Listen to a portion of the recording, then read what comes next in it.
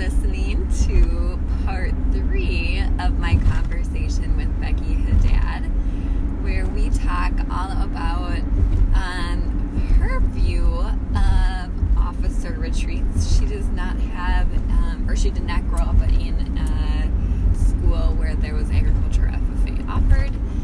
And so she has a little bit of a twist on how she worked her officer retreats when she was in the classroom. We also talk about something that I have utilized her expertise on, and that is getting funding for your program. More specifically, kind of grant writing and different places to find funding for your classroom. So it's going to be a good one. As always, if you like the episode, go ahead and like, subscribe, all of that stuff, and I hope you enjoy.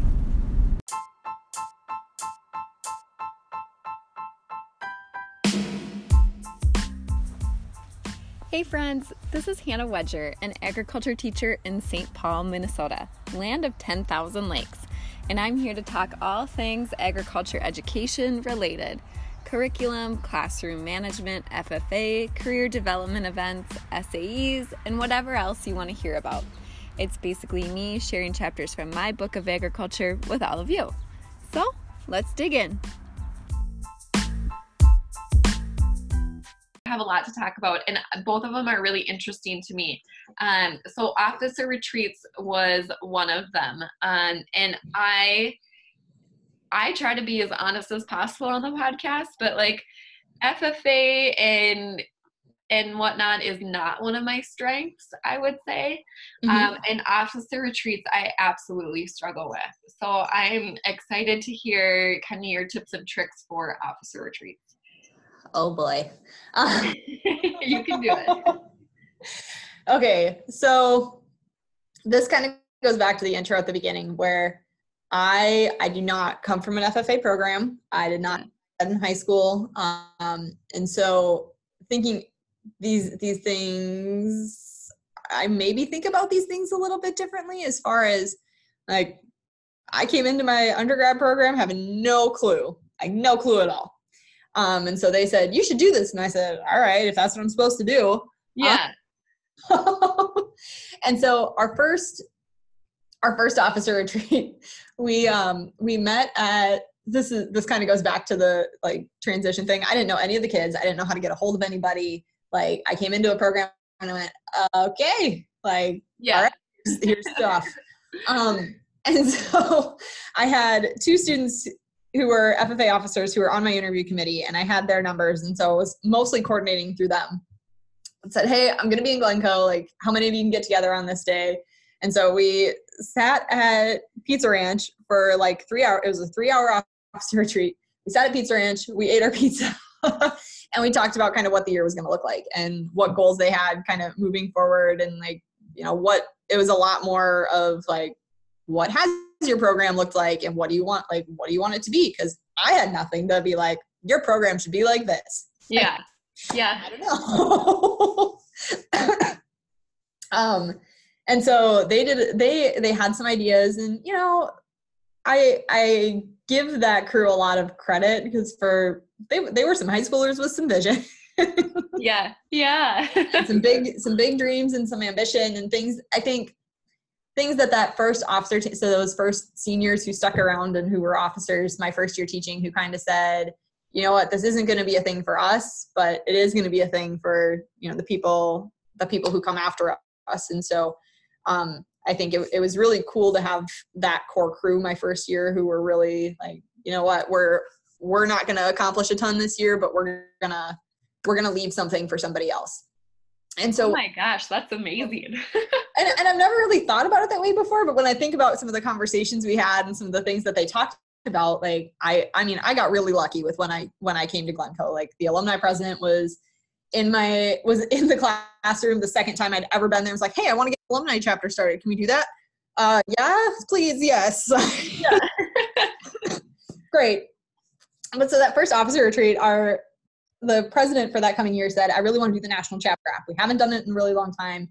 It's something we should do. And I knew nothing about the National Chapter app. So that first year, he sat in the office for every single one of his study halls. He was there before school and after school trying to do this National Chapter app by himself. I was no help. I'd never seen the National Chapter app in my life. Yeah. And it was almost sad to watch, because he just kind of like, he tried to plug through and he didn't get it done. But had gone through enough of it, and then we had both kind of gone through enough of it that we understood a little better what we needed to do the next year. Sure. And it's going to sound like, planning towards the award, but having loosely gone through the process the first year, I'm recognizing that, oh, hey, if we could actually like use the National Chapter app as our planning tool, like, hey, look, it says what activities you're going to do and that you're supposed to have goals for those activities. And like, I don't know, actually think about some of these things before the week of. Yeah. Kind of changed how we did our officer retreat. And so the next year, the kids hadn't really had an officer retreat, and the officer retreat was a lot more about the team bonding and the like, what could this be? So it was camping. It was a lot of team building stuff. And we did some planning, but it was a lot more, we learned a little bit each year trying to do the National Chapter app. And really, we didn't actually apply for the National Chapter app until my third year. And It was bad, like bad. Ask anybody who sits and judges those. Like, it was a terrible app, but it was done. And it was a huge accomplishment for us as far as actually getting to the point where we had written out goals enough and actually thought about like taking the time at the beginning of the year to think about what do these different things look like. Yeah. In between my third and fourth year teaching, I had a baby. And so things changed as far as how we had to think about what we did. And that's where we really started thinking about, okay, here are the things on our National Chapter app. Do we actually need to do all of these things? And so I stole some ideas from Julia, because she came to Minnesota, I think, that year. And she had done a really cool workshop at Winter MAAE, where she went through and she did kind of a what's on your plate activity for teachers and kind of a work-life balance workshop. And she did a chopped kitchen. So she had all this different food stuff, and we all had to kind of like put these different things together and figure out what our dish was going to be from the foods that she had.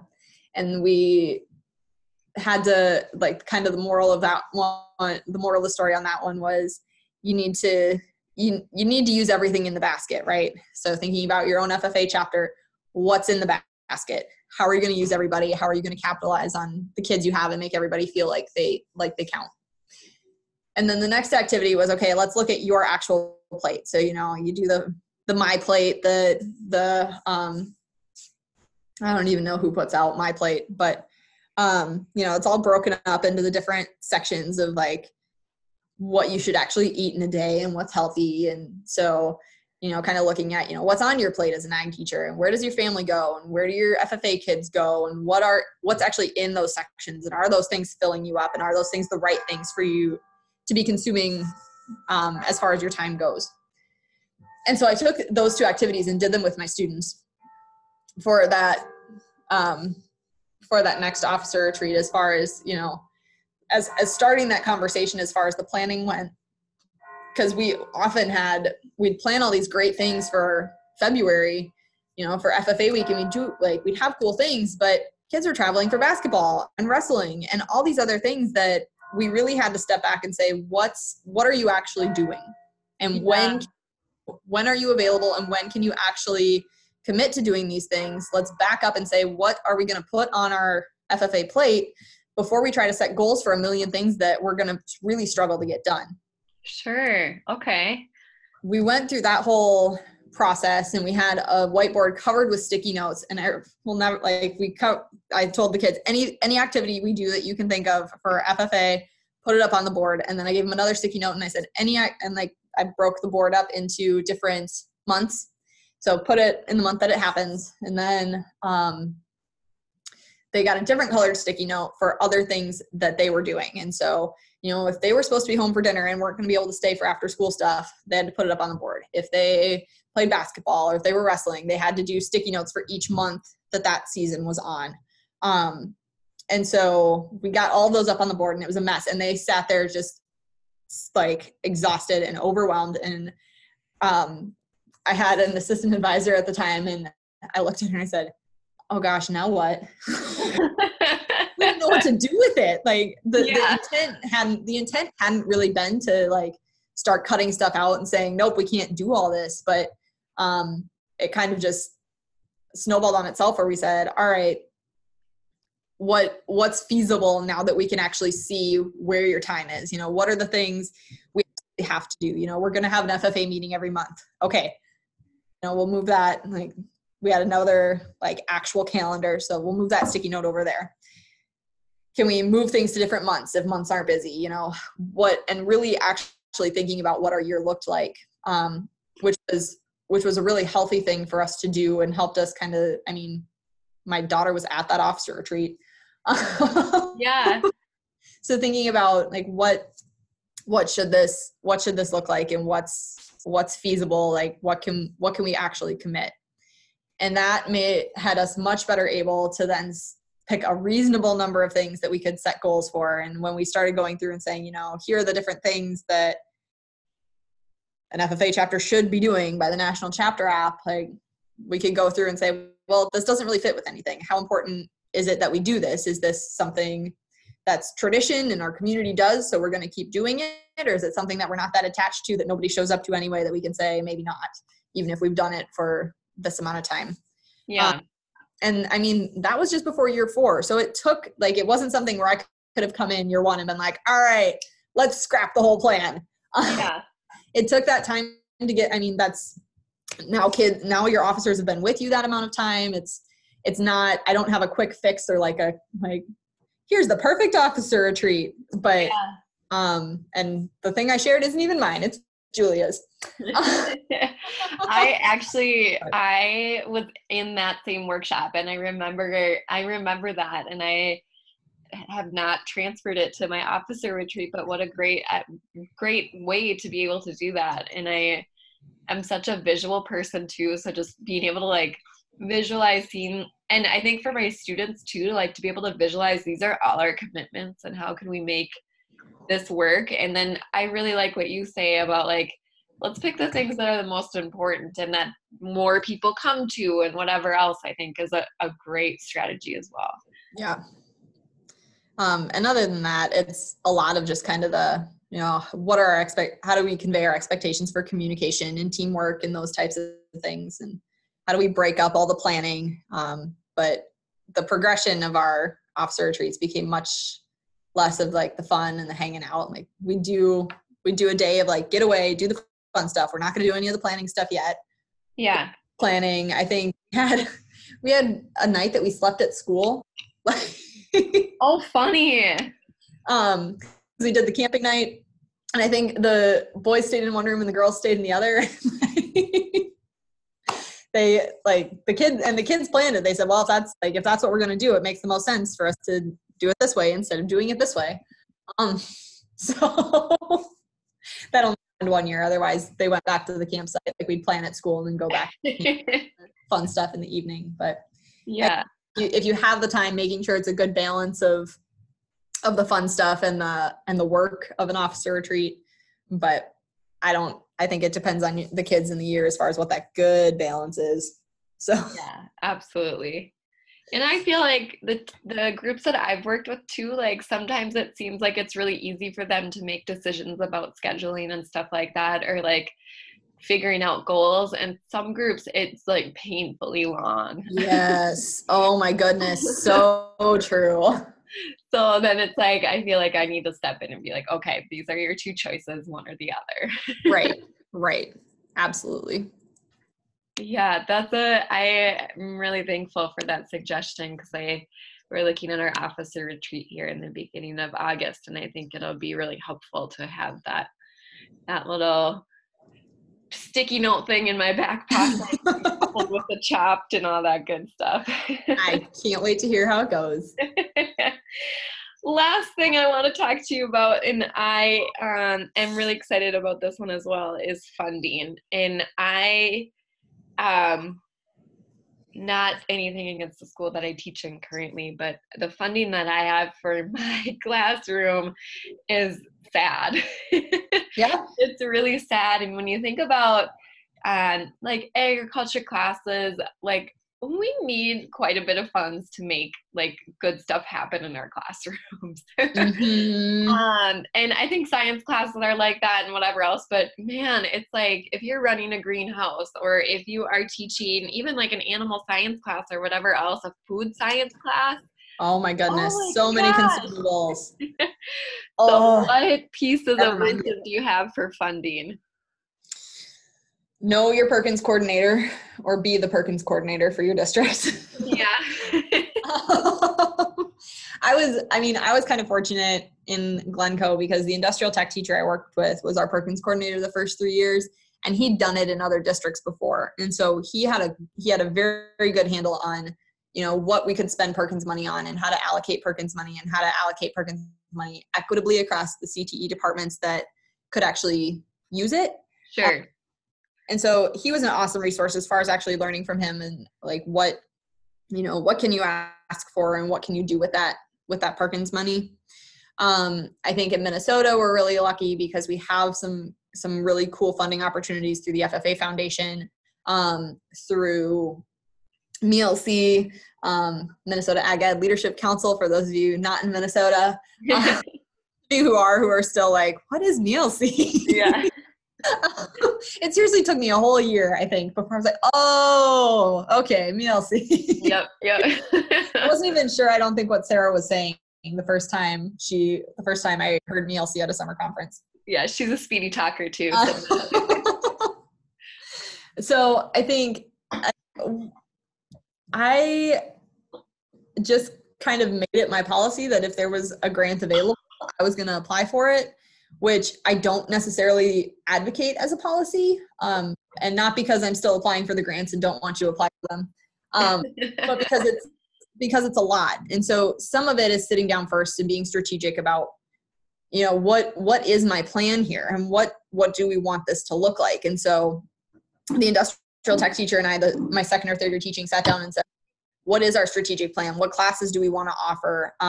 What do we want a program, like what do our programs of study look like? So if those aren't established for your district already, which ours weren't, if they are, you've kind of got some of this work already done. But really going through and being purposeful about, what classes do I want to offer? Or what supplies will I need? And really kind of figuring out, what is it that I need? What are my wish list items? What do I want?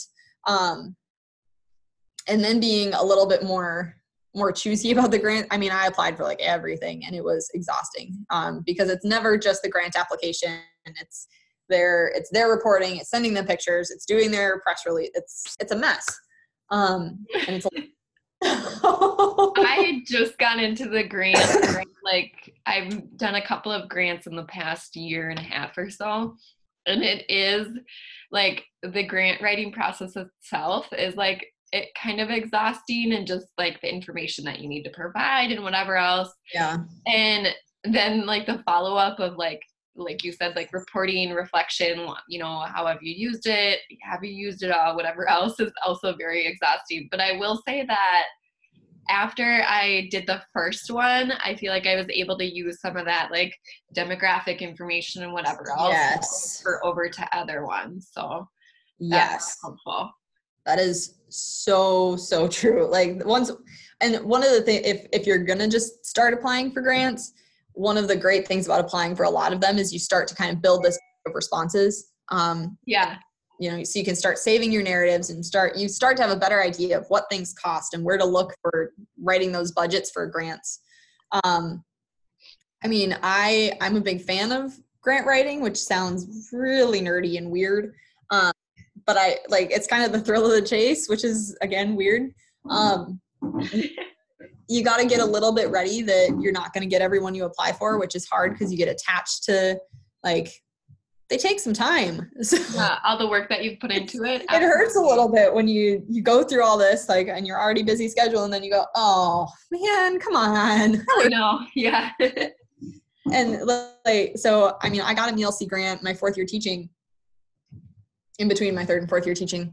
But I got declined for a lot of MELC grants before that. I'm pretty sure the one I got was a pity grant. They're like, all right, just leave us alone. Stop sending us these terrible grants. But, but one of the good things that came out of that is now I teach a class on grant writing and, you know, how to actually write the grant narrative. And so as you think about kind of putting those things together, you know, you start to, if you do that strategic plan and you've got those goals for your program, you've kind of got your goals already written, or your goals that you can go back to, or that, you know, this addresses this objective of our strategic plan. And so we have these goals for the project. Going through, and like you said, having that demographic data and note, like, this is my paragraph of demographic information for my school district. Like, I know this is the population, and this is the percent of our student body on free and reduced lunch, and this is the background breakdown on my students. And I've got, you know, you've got all these things. Can I do it? Like, write a nice description of your program. Like, give yourself some credit. You have to, when you're writing a grant, this is the only thing people see about your program. If they know nothing else about it, you got to brag on yourself a little bit. So how many students are in your program? What are the things, how active are you? What are the things you do? What classes do you offer? But also keep in mind that those narratives don't have to just be a 7-page wall of text. Put your classes in a table if they rotate, or, you know, put your objectives in a bulleted list and things like that. So it doesn't have to, like, be creative with how you represent stuff too, and kind of what your vision is. You know, if you're doing building space, if you've got kind of a floor plan that they can kind of see, oh, this is what they want to do. Cool. If you have, so like the grant that I did, or the grant that I actually got, I shouldn't say the grant that I did. I actually got was to get new furniture. And so including pictures of what would that furniture look like versus what's there now. Because they don't count against any word count. But being creative with the actual space and the narrative to help people really, really buy into the story that you're telling about why you need this funding, I think is really, really important. Yeah, so why I started in the whole grant scene was I was approached to do kind of like a career pathway, college and career pathway within the school that I teach at. And so they wanted to do an agroscience pathway specifically. So it really forced me to sit down and say, like, exactly what you said. What classes am I teaching? What rotation am I teaching them in? What classes do we offer that have concurrent enrollment or are transcribed? You know, college and the schools classes. And then from there, I was like, okay, if I'm going to teach you know, an animal science class that's getting college credits from this university, I need to be able to do these labs or similar. And if I'm going to do those labs, then I need this equipment. And so this summer actually have sat down and, like, I have a ridiculously long wish list. Like, it's so long. Is that a thing? I feel like it's good to have that kind of wish list. Well, and it's good. Yeah, it's so good because I also received a MELC grant in combination with another grant to get this career pathway started. And so congrats. It's super nice to be able to use those kind of together. And okay, I'm going to use this grant specifically for the animal science part of this pathway, but then how am I going to use this other grant to be able to get, you know, XYZ done and on that side of it. And so grant writing is scary, but it's really is. And it, like, scary is so right, because I think one of the things I found in kind of teaching grant writing to undergrads is, like, we get so attached to our writing piece of it. Yeah. And so some of the applying for a lot of them and kind of getting shut down is like, all right, well, if not this one, the next one. Yeah. At some point, like you said, someone's got to give me something. Yeah, exactly. And it takes grant writing takes some fortitude. Like, you may not get the first one you apply for, or the first 10. But eventually you're also in writing all those, you're also going to get better at writing grants. Yeah. And there's a ton of funding, and it sounds so funny. It's like, everybody says there's so much funding that doesn't get claimed, but there's funding out there. So, I think, you know, asking your team ag ed, you know, where is the funding that I can apply for? You don't have to take all that on by yourself to find where are those different things, because we talked about work-life balance already. This is not go out and apply for all the grants, but if you've been thinking about it, like, try one, and if you don't get one, wait and try another one. Like, a lot of grant narratives, you'll get feedback on why your grant wasn't accepted, so you can do it better next time. Yeah. And I would check with your school district too. Like, our school district is big enough where they have like a grant department. And nice. So, yeah, they will like, proofread it and whatever else, kind of go through and help you out a little bit. That's and awesome. I have asked other people for help too. So I think that's like, it's okay to ask for help or ask other people, like, you got a grant recently. What was the budget that you used, or what, where did you get that equipment from, or what did you write down, that sort of thing. I think is I would say okay to do. I don't know what other people think, but I think absolutely. I'm on team help everybody out. So you should also know that Hannah's saying that from experience, because we kind of started this whole conversation when Hannah said, "Hey, you got a budget, send me your budget." Yes. So, absolutely. Yep. I know that Hannah's not saying that from just like Yep. Some of your grant writing skills I honed in on. Absolutely. I also just want to go back to the Perkins. I know that our program in St. Paul is really heavily supported by by Perkins, and our Perkins coordinator is fabulous, and letting us know, you can use money for that, you can't use it for that, we can cover that or whatever else, and really you get using Perkins funds to the most of their ability. Yeah, absolutely. And so I think, if that's available for you, like you said, becoming friends or just becoming acquainted with whoever the Perkins coordinator is in your district, or your school or whatever it might be, and then just really finding out what can you use that Perkins money on and what can't you. Yeah. Absolutely. So yeah, one other thing that I always tell people to do, and I really hate to do it, but is to just ask for donations and stuff like that too. So I needed a couple of bags of soil for my classroom this past year, and I was like, okay, it's like maybe $20-$30 per bag, whatever.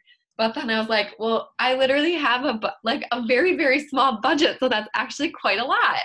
Yeah. And so I just asked the Minnesota Landscape Association, do you have anyone nearby that could donate stuff? And it was like within 30 minutes. Yep, I have 3 different people. Which one's closest to you?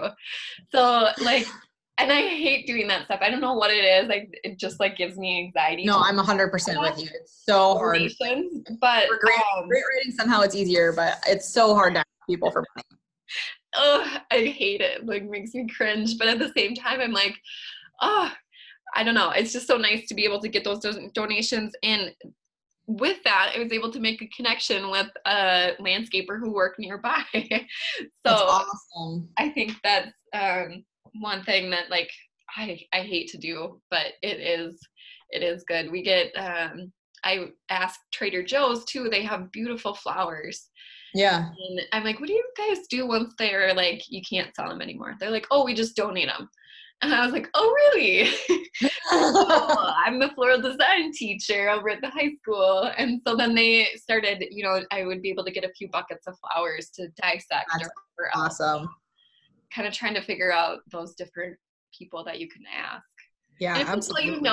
They tell you no, and I feel a little bit hurt for about a day, and then I'm over it. So yeah. This has been a fabulous conversation, and like I said at the very beginning, a long time coming with all our technology issues. But I really, really appreciate all your expertise and knowledge and all the things. It was super fun to get to chat with you. So I always ask my podcast guests 3 questions at the end. So they just help me to get to know you a little bit better, but our audience really likes it as well, because then they get to know you on a little bit of a different level outside of the teaching world. Yeah. So, well, and the first one I guess is related to teaching, but who has had the most influence on your teaching career? My grandpa. My grandpa is why I'm a teacher in the first place. He actually, he passed away from cancer partway through college, so he never actually, like, I don't want to say saw me in the classroom, but yeah, he was very influential in my becoming a teacher. Was he a teacher himself, or he just pushed you in that direction? He was a pastor. Okay. And, you know, I'm in a pretty conservative church where women aren't pastors. And so when I told him that I wanted to be a pastor when I was about 6 years old, and he told me, no, you can't do that. And, you know, we had the whole conversation about why and things like that. And I said, well, but I want to be just like you. What can I do so I can be just like you? Yeah. Oh, that's so sweet. And he said you could be a teacher. Like that was kind of the next closest thing. So, yeah. Oh, that's a really sweet story. I have goosebumps right now. Yeah. I'd be lying if I said I wasn't kind of like holding back the tears a little bit. Oh, what a great memory. That is so sweet. Okay, my next question is a little bit more lighthearted, but I like to think of myself as a foodie. So I always ask people what their go-to order is at their favorite hometown restaurant. So some of the struggle for me is that I don't really, like, I kind of have a hometown, but right at the beginning, we moved a lot. Yeah. So I don't have a specific hometown restaurant that I really identify with. But I really do love a good bacon black and blue burger. That's my jam. Oh, I have not had that ever in my whole entire life. If you like blue cheese even a little bit, get some caramelized onions on there. There are some places that just have some real good sauce they put on it. Oh, it's my favorite. That sounds good. I always get so hungry after I ask that question. It's all I want for lunch now. Yeah. And then I'll sleep all afternoon. Yeah, exactly. And the last question I have for you is, what are 3 of your simple joys? Snuggling with my kids, especially if they fall asleep snuggling. So sweet. Yeah. I love it. That's probably number 1. Quiet time to just sit and read, or just sit and be quiet. Like not even doing anything, just quiet time. And then I really like gardening. I'm not an avid, 1 acre garden person.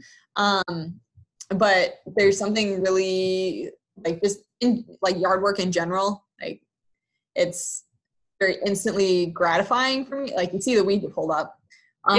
Yep. The work getting done as you're doing it. You get to just kind of be outside, and those are probably the 3. I am so with you on all of those, but very much the gardening. I just early this morning was over gardening a person's house that I do just like a little part-time job in the summer, and I just love it. Like it's so satisfying. Awesome. Yeah. So, well, how can the audience find you if they have any other questions or want to connect up with you? I'm on Facebook and LinkedIn. Otherwise, probably the easiest way to get in touch with me is email, becky.haddad@oregonstate.edu. And yeah, I'm happy to connect from there.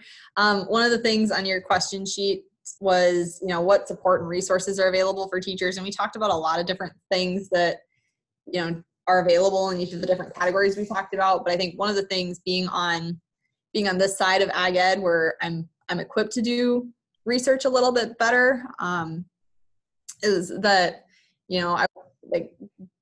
in general, I think we want to do research that matters. I think when I was an ag teacher, I forgot that the folks at the university did research. And so when I think about, what do I need to do about this? I wouldn't ask them like, hey, do you know anybody who knows a lot about this? Or who researches this? It wasn't on my radar at all. So thinking about your university folks in terms of what are they actually what are they researching and how are they kind of working to solve problems. And even if it's not the specific problem you're trying to address, they probably know the person. Like ag ed's a small profession, but ag ed in higher ed is really small. Yeah, I bet. So they'll know the person who's thinking about that. And if nobody's thinking about it, they'll say, hey, maybe I need to be thinking about that. Yeah, I'm really glad you brought that up. And I guess I've never really thought about it, but it probably is a fairly small group of people that we could connect up with and ask them to think about stuff. Yeah, absolutely. Well, thanks again. I am so appreciative that you spent almost 2 hours with me chatting. And oh my gosh, this was so fun. Extra hour and a half with technology issues. But I just really appreciate it and I'm so thankful that you were on. Thanks so much for having me, Hannah. This was great.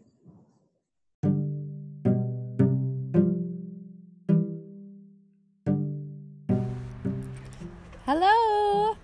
This is the part of the podcast where I ask you guys, the listeners, for support. So if you like this podcast, you like what I'm doing, you like the content I am covering, as always, please send me an email and let me know, because that's super helpful. But you can also support the podcast by going to, if you go to the Anchor website on your laptop or desktop or whatever else, and you search Egg with Miss Wedger, there is a button that says support this podcast. And so you can pick an amount that you would like to donate, or you would like to allocate to the podcast, and that just supports, honestly, the time that I put into the podcast. So I spend a lot of time recording. I spend time going through and making sure that there's no like weird microphone issues or whatever else. And then I spend time setting everything up, getting questions, all that good stuff. So if you like the podcast, I would love your support. If you're not there yet, that's totally fine too. I understand that 100% completely. But go ahead and follow me on Instagram. Let me know what you want to hear. If you want to be a guest yourself, all that stuff is great. So thank you, and I hope you have a great rest of the day.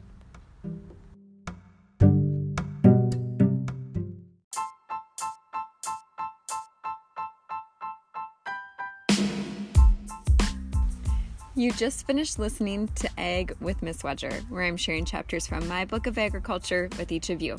I hope you enjoyed listening and learned a little bit more about our topic for today. Visit my Instagram at Mrs. Wedger to follow along on my daily journey as an agriculture teacher, a wife, and a mama of two. If you have any questions or ideas on topics you want me to dig in and cover, or if you want to be a guest, you can send me an email at eggwithmisswedger@gmail.com. I hope you have a great week, and we will talk to you soon. Bye-bye, everybody.